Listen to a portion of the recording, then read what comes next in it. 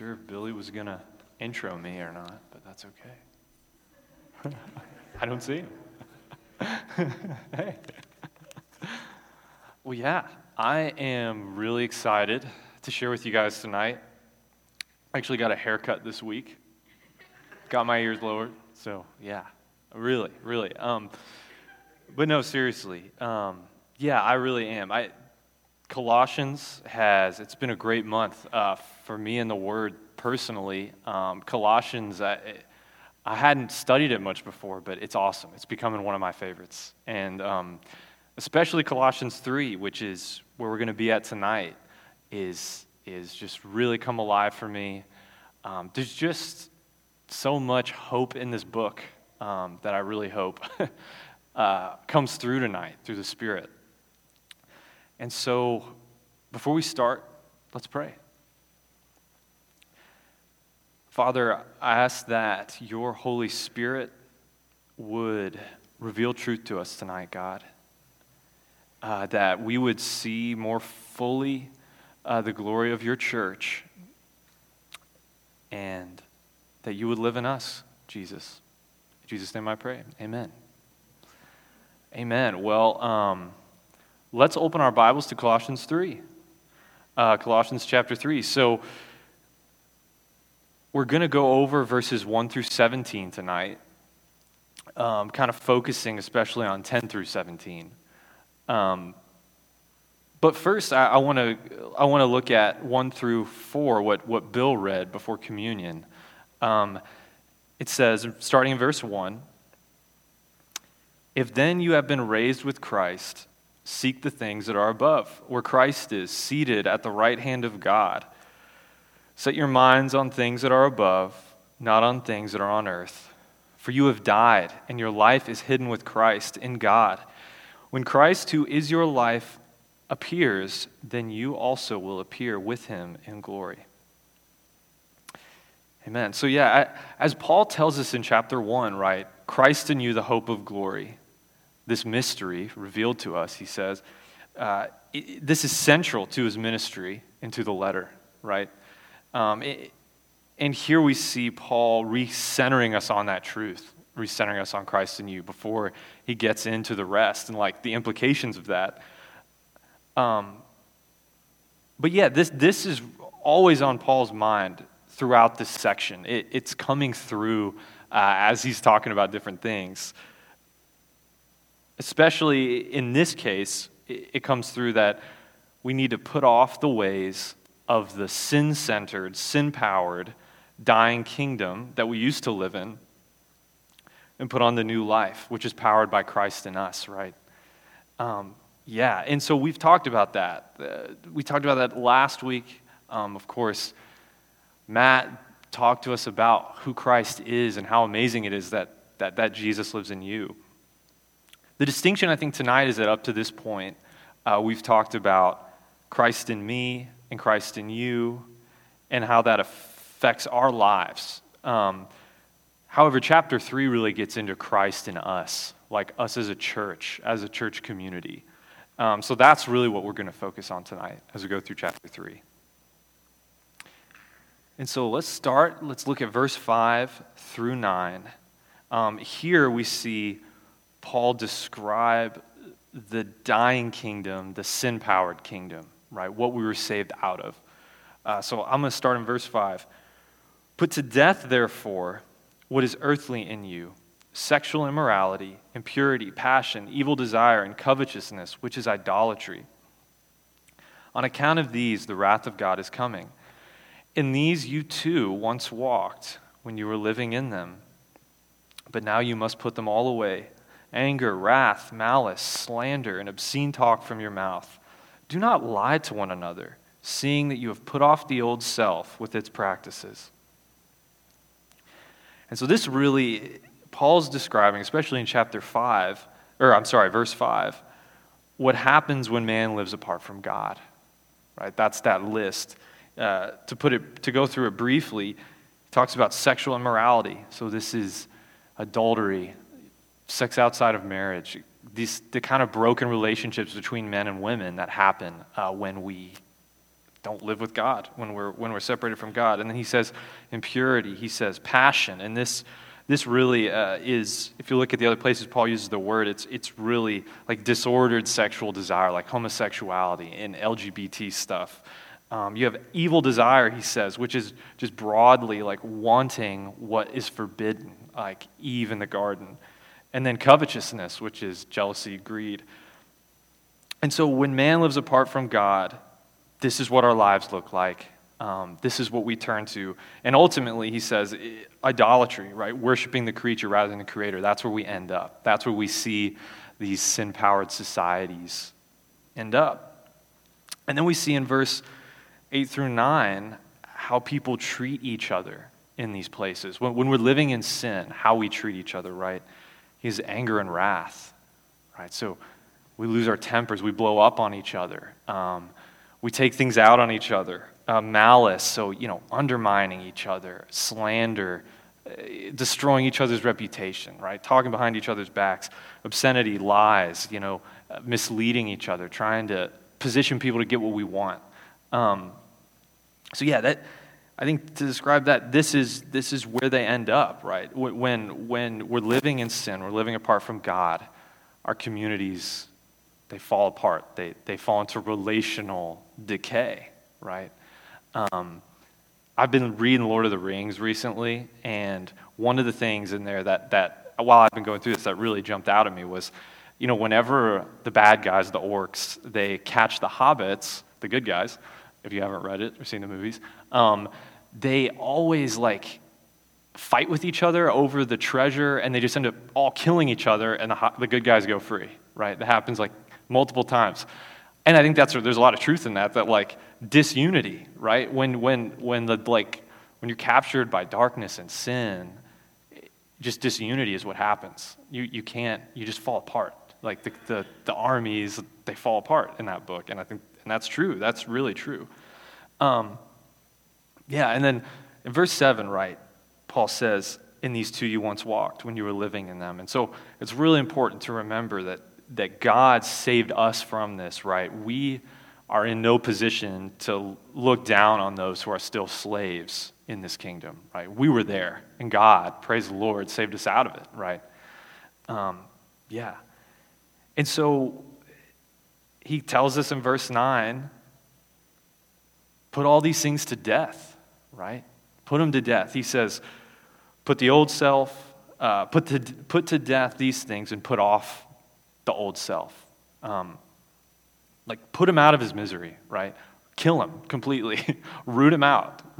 There's no room for this. And so he's very serious about that. So like I said, this was us, right? This was us. This is what God saved us from. And so what do we do about it? And then that's when we get into my favorite part at least.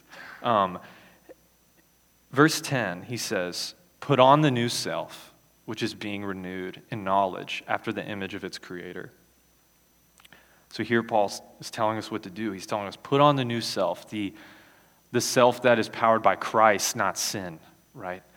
And he says this person is being renewed. So the sin-powered society is destined for death, right? But the kingdom of God, the new man, is being renewed, destined for eternal life. We're going in different directions, right? One towards death, one towards eternal life. And so with this in mind, Paul begins to introduce to us a new way of life, a new way of doing community, right? A new way of living together. In verse 11, he says, here, there is not Greek and Jew, circumcised and uncircumcised, barbarian, Scythian, slave, free, but Christ is all and in all. Amen. And so he says, here in the kingdom of God, right, here where we are now, we have unity, right? These divisions, they don't matter anymore. As opposed to the world where they have disunity, we have unity here. And he says it's because Christ is all and in all. I love that. Christ is all, right? He is enough. Think of what Victor shared last week. He's enough. He's the beginning and the end of our lives. And in the kingdom of God, we are all working to the same end, to the same goal, which is exalting Christ. So we can have unity around that in a way the world can't. And he says, Christ is in all. And that means that Christ in me is the same Christ that's in Greg, same Christ that's in Michael. And therefore, my identity as a Christian, it supersedes every other identity, racial, cultural, economic, right? Yeah, amen. That Christ is in us, and that's the highest thing. That transcends all this other stuff, all the division. And this is, I think, really key to chapter 3 and to the type of life that Paul describes. I think, and that's because if we want to live lives of love, we have to know who we are in Christ. We have to know that Christ is in us, right? Every one of us has to, for this to work. He says in verse 12, to move on, Paul reminds us who we are. He says, put on then, as God's chosen ones, holy and beloved, right? He's reminding us we're chosen by God. We're set apart. We're loved by our Father, right? And then he goes on, so starting in verse 12, put on then as God's chosen ones, holy and beloved, compassionate hearts, kindness, humility, meekness, and patience, bearing with one another, and if one has a complaint against another, forgiving each other. As the Lord has forgiven you, so you also must forgive.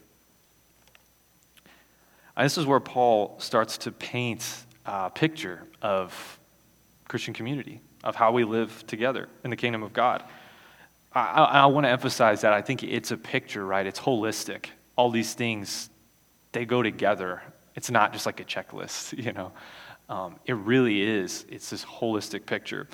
And so to run down these things here that Christian community is characterized by, he says we have compassionate hearts. And that's merciful hearts. You know, God has shown us mercy, right? So we gotta show mercy to each other, right? That's the natural response. Kindness, he says. And then humility. And that's that sense of a definition I saw that I liked. It said this sense of like, I am little, right? And I think of Paul as a great example of that, right? He goes from Saul to Paul. Saul the king to like, you know, the name of a king to Paul, little guy. I think of John the Baptist, right? John the Baptist says, I must decrease, he must increase. You know, that's humility. Meekness. And where other places where Paul uses this word, it means like a humble posture when we're correcting each other. So if we have to correct each other, you know, we go with this sense of not trying to dunk on the person, right? But like, I'm little, you know, I also need forgiveness. And then patience. Again, as God is towards us, right? God was long-suffering towards us. He was patient with us, patient with the people of Israel. And that's how we're called to be with each other. And then verse 13, he says, bearing with one another. And that is to endure with each other, to put up with each other, right? To not give up on each other. I think of iron sharpening iron, right? That's bearing with one another. We may grate on each other, but we come out stronger and sharper as a result. Right? So we bear with each other. And then we forgive one another, right? We cancel each other's debts. When we are wronged by someone in the present, we bear with them. And when someone has wronged us in the past, we forgive them. Right? That's how we live with each other in the kingdom of God. And then in verse 14, above all these, put on love, which binds everything together in perfect harmony. And so love here, this is agape love, right? Brotherly love.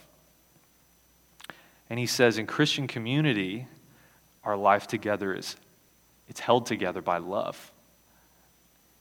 And he says that we can live in perfect harmony with each other. When we do this, we live together in perfect harmony when we put on love. So I love, I love that metaphor of harmony. If you're a musician or if you're into music, you may know. I'm sure you've experienced this. That if just one voice in the group or the ensemble is sharp or flat, it's not harmony anymore. It's just out of tune. You know, all voices must be in tune to be in harmony. And if you're not a musician and you don't know what out of tune sounds like, sometime at the end of church, after we're done with the sermon and we're singing, sometimes they forget to turn off Billy's mic, and then you will know what out of tune sounds like. Okay? I feel bad that he's not in here. I was like, but that's okay. Anyways, he'll hear it. Maybe he heard it out there. But love is essential, right?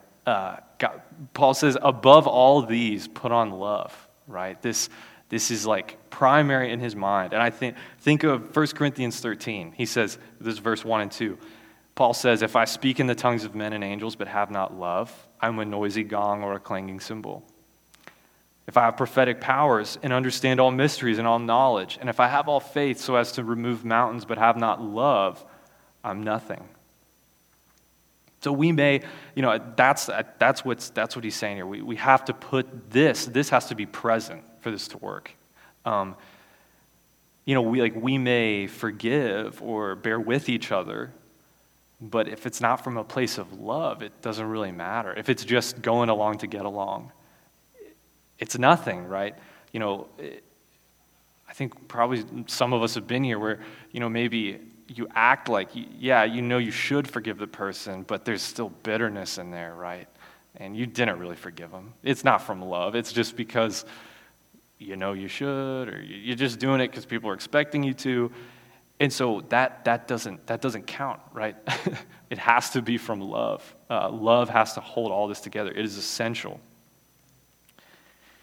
And then verse 15, and let the peace of Christ rule in your hearts, to which indeed you were called in one body, and be thankful. I love this too. To me, one of the most amazing truths of the gospel, one of the most hopeful, I think, is that we now have peace with God, and so we can now have peace with each other, right? We were reconciled to God, and now we're reconciled to each other too. We can have unity with God. We can have unity with each other. There's this, that's what he's saying. Like the peace of Christ rule in your hearts, and we're called to that peace with each other in one body. So I love that. And then moving on to verse 16, he says, let the word of Christ dwell in you richly, teaching and admonishing one another in all wisdom, singing psalms and hymns and spiritual songs with thankfulness in your hearts to God. I think Billy really brought this out well in week 1 when he talked about how when we gather together, Christ in me ministers to you, and Christ in you ministers to me. We let the word of Christ is in us, we let that come out, and we teach each other, we worship with each other, right? We admonish each other. That means we correct each other. And that's really when it's right, when it's going on in a healthy way, it's Christ coming out of us, doing these things, right? In worship, I love that, right? When we worship God together, the word of Christ is kindled, it's coming out, and I think he says we do this with one another, right? And I think that's really key to remember here that. Of course, we can worship God alone, and I think we can even be instructed by Scripture on our own through, meditating on the Word and memorizing, but that's not enough. On our own is not enough, right? We have to worship with one another. We need the Word opened up to us by one another. That's essential, right? That's being a Christian. It has to be with one another. And so Paul really here sums it up in verse 17, this whole section. He says, whatever you do in word or deed, do everything in the name of the Lord Jesus, giving thanks to God the Father through him. And so Paul again reminds us who we are, right? That we do it in the name of the Lord Jesus, like we fly the banner of the Lord Jesus, right? That's who we are. And it's also that Christ is the reason for all that we do. Like he is the source.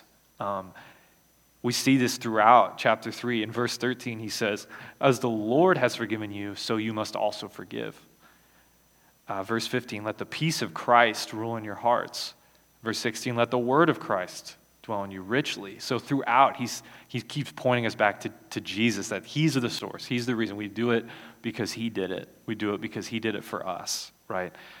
Our life together, it flows from Christ in us and from what Christ has done for us. But yeah, that's it. That is the picture, right? And it's what a beautiful way to live, right? I would want that. And it's really is an amazing picture, I think, that Paul's painted when you put it all together and like imagine what that would be like. It's pretty easy to imagine the sinful kingdom. You just, turn on like Nickelodeon or whatever. You see it on there. But this, man, like this is amazing, and it can be hard to get a hold of, I think, in our minds. And so, how do we do it, right? How do we do it? How do we manifest this in our lives in the world? I think it's interesting. Paul doesn't tell us. He doesn't say, "Oh, just be kind," right? He doesn't say, "Just give peace a chance." He knows that apart from God, we can't do it. Right? We can't just do it. So he's told us to put it on. He says that like 3 times. He says, put on the new self. He says, put on then as God's chosen ones, holy and beloved, compassionate hearts. He says, then again, put on love. Right? He keeps saying, using this term, put it on. And so what is that? And the word literally means to be clothed in, or to, I like this one, to sink into a garment, to put on love, or to sink into love. And I think it's a bit confusing, but I think that the story of Joseph is really helpful here to bring this out. Right? So Joseph, from the Old Testament, Joseph is loved by his father Jacob, right? And to show that he loves him, his father makes him a coat of many colors for him to wear. And that coat tells the world that he's loved by his father. And so, like Joseph, our Father has made clothing for us to put on to show the world that we're loved by him, right? To show the world who we are. Our clothing, though, is a way of living with each other, right? It's virtues, it's practices, it's the ways we interact. But like the coat, it's something we receive from God, right? That's why he tells us to put it on. We have to put it on, right? We still have to do it. We still have to put it on. I think of the book of James. In the book of James it says, and this is one of my favorite portions of Scripture, I think, in the whole Bible, but it says, this is chapter 1, verses 23 through 24. For if anyone is a hearer of the word and not a doer, he is like a man who looks intently at his face in the mirror. For he looks at himself and goes away and at once forgets what he was like, right? And so we know that we can, as Christians, forget what we look like, right? We can forget who we are. We can forget that Christ is in us. I know I do often. But we can't do that. We got to put it on. That's what Paul's telling us. He's saying, remember who you are and put on this way of living. Right? Put on this way of loving each other. And so, how do we do it, right? How do we do it? I think I got a few ways here. We spend time with God, right? We get away from distraction and we spend time with God in prayer and reading, because that's really meeting with our Father is where we start to remember who we are. We look to Christ's life, the church in Acts. Right? We have examples of godly men and women throughout history to look to. We obey his commandments. We obey Jesus' commandments. And of course, we're discipled, right? By older and wiser men and women who have lived this way, who have been doing it longer than us, who pour their life into us, pour their wisdom into us, and bring us along with them, right? And I think, I want to say too here, I think it's really important to remember that we don't have to all have our lives totally in order before we can start living this way, right? And like Paul recognizes this. He recognizes that we'll hurt each other in here because he calls us to forgiveness and to bearing with each other. So he knows that there will be hurt and wronging. But what he's saying is that living in community is how we are perfected, right? That living this way is how we're perfected, how we're renewed into the image of our Creator, right? And so again, like Joseph, like with Joseph's coat, as the world sees our life together, the world notices that we're different, right? The world notices, and they're drawn to the church, the city on the hill, right? And Jesus in John 13, verse 35, he says, "By this all people will know that you are my disciples, if you have love one for another." Right? By this all people will know that you are my disciples, if you have love for one another. So that's it. That is the calling. That's what we're called to. Living in this way, it's not just a thing that we enjoy, but it goes outward and calls in the nations, right? So yeah, and amen. And worship team, y'all can come on up, I think, wherever John is. But before we close out in application, there were a few things I did want to say. It is a very humbling experience, I would say, to prepare and deliver a sermon to you all, to LCF, about Christian community. I mean, many of you all have been doing this for like almost 50 years at LCF. That's amazing. And I know for me, the church life here was probably the major thing that God used to call me out of sin when I came here 8 years ago. So you might think, well, why talk about this at length? Why share this? And it goes back to what we talked about at the beginning. I just see so much hope in this picture, in Paul's words in Colossians, right? And I want us to have that hope, to really see what it can be fully realized, Like, I want us to see that, I want us to believe that we really can forgive each other, like totally forgive each other, truly forgive each other, that we can bear with each other and like not give up, like stick it out, Gosh, these things they're so uncommon, and the world is so cynical about them now, but we can do it. Like, that's what Paul's telling us, right? We can have unity together as a church. Paul says if we put on love, we can live in perfect harmony. I don't want to gloss over the perfect harmony, right? This is we have every resource to live this way. We have Christ in us, right? We have Christ in us.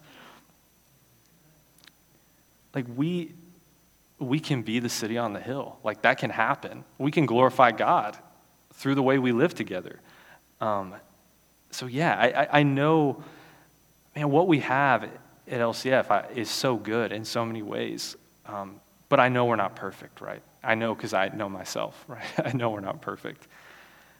So I just want to say, I hope that, I want us to have hope. I know this has really stirred up hope in me, that the hope that we can go further in, right? We can go further up, right? That's it. That is. And if we just imagining, it's so amazing to just imagine the glory if every American Christian would live in unity with each other, right? It would change, the history of this nation would be changed. Like, I don't think revival would be good enough of a word. Like, they would have to find a new word. I mean, it would be huge. And so I don't want us to lose sight of that, right? How high of a calling this is and how glorious it is. So to end with that, I want to end with a reading from Revelation that is about the future. It's about where we're headed. It's about our new clothing that we'll receive someday. I think it's about really that this is possible with Christ in us, what we're about to read. So this is Revelation 7, 9 through 14. After this I looked, and behold, a great multitude that no one could number, from every nation, from all tribes and peoples and languages, standing before the throne and before the Lamb, clothed in white robes, with palm branches in their hands, and crying out with a loud voice, "Salvation belongs to our God, who sits on the throne, and to the Lamb." And all the angels were standing around the throne and around the elders and the four living creatures, and they fell on their faces before the throne and worshiped God, saying, "Amen. Blessing and glory and wisdom and thanksgiving and honor and power and might be to our God forever and ever. Amen." Then one of the elders addressed me, saying, "Who are these clothed in white robes, and from where have they come?" I said to him, "Sir, you know." And he said to me, "These are the ones coming out of the great tribulation. They have washed their robes and made them white in the blood of the Lamb." Amen. Amen. Let's worship.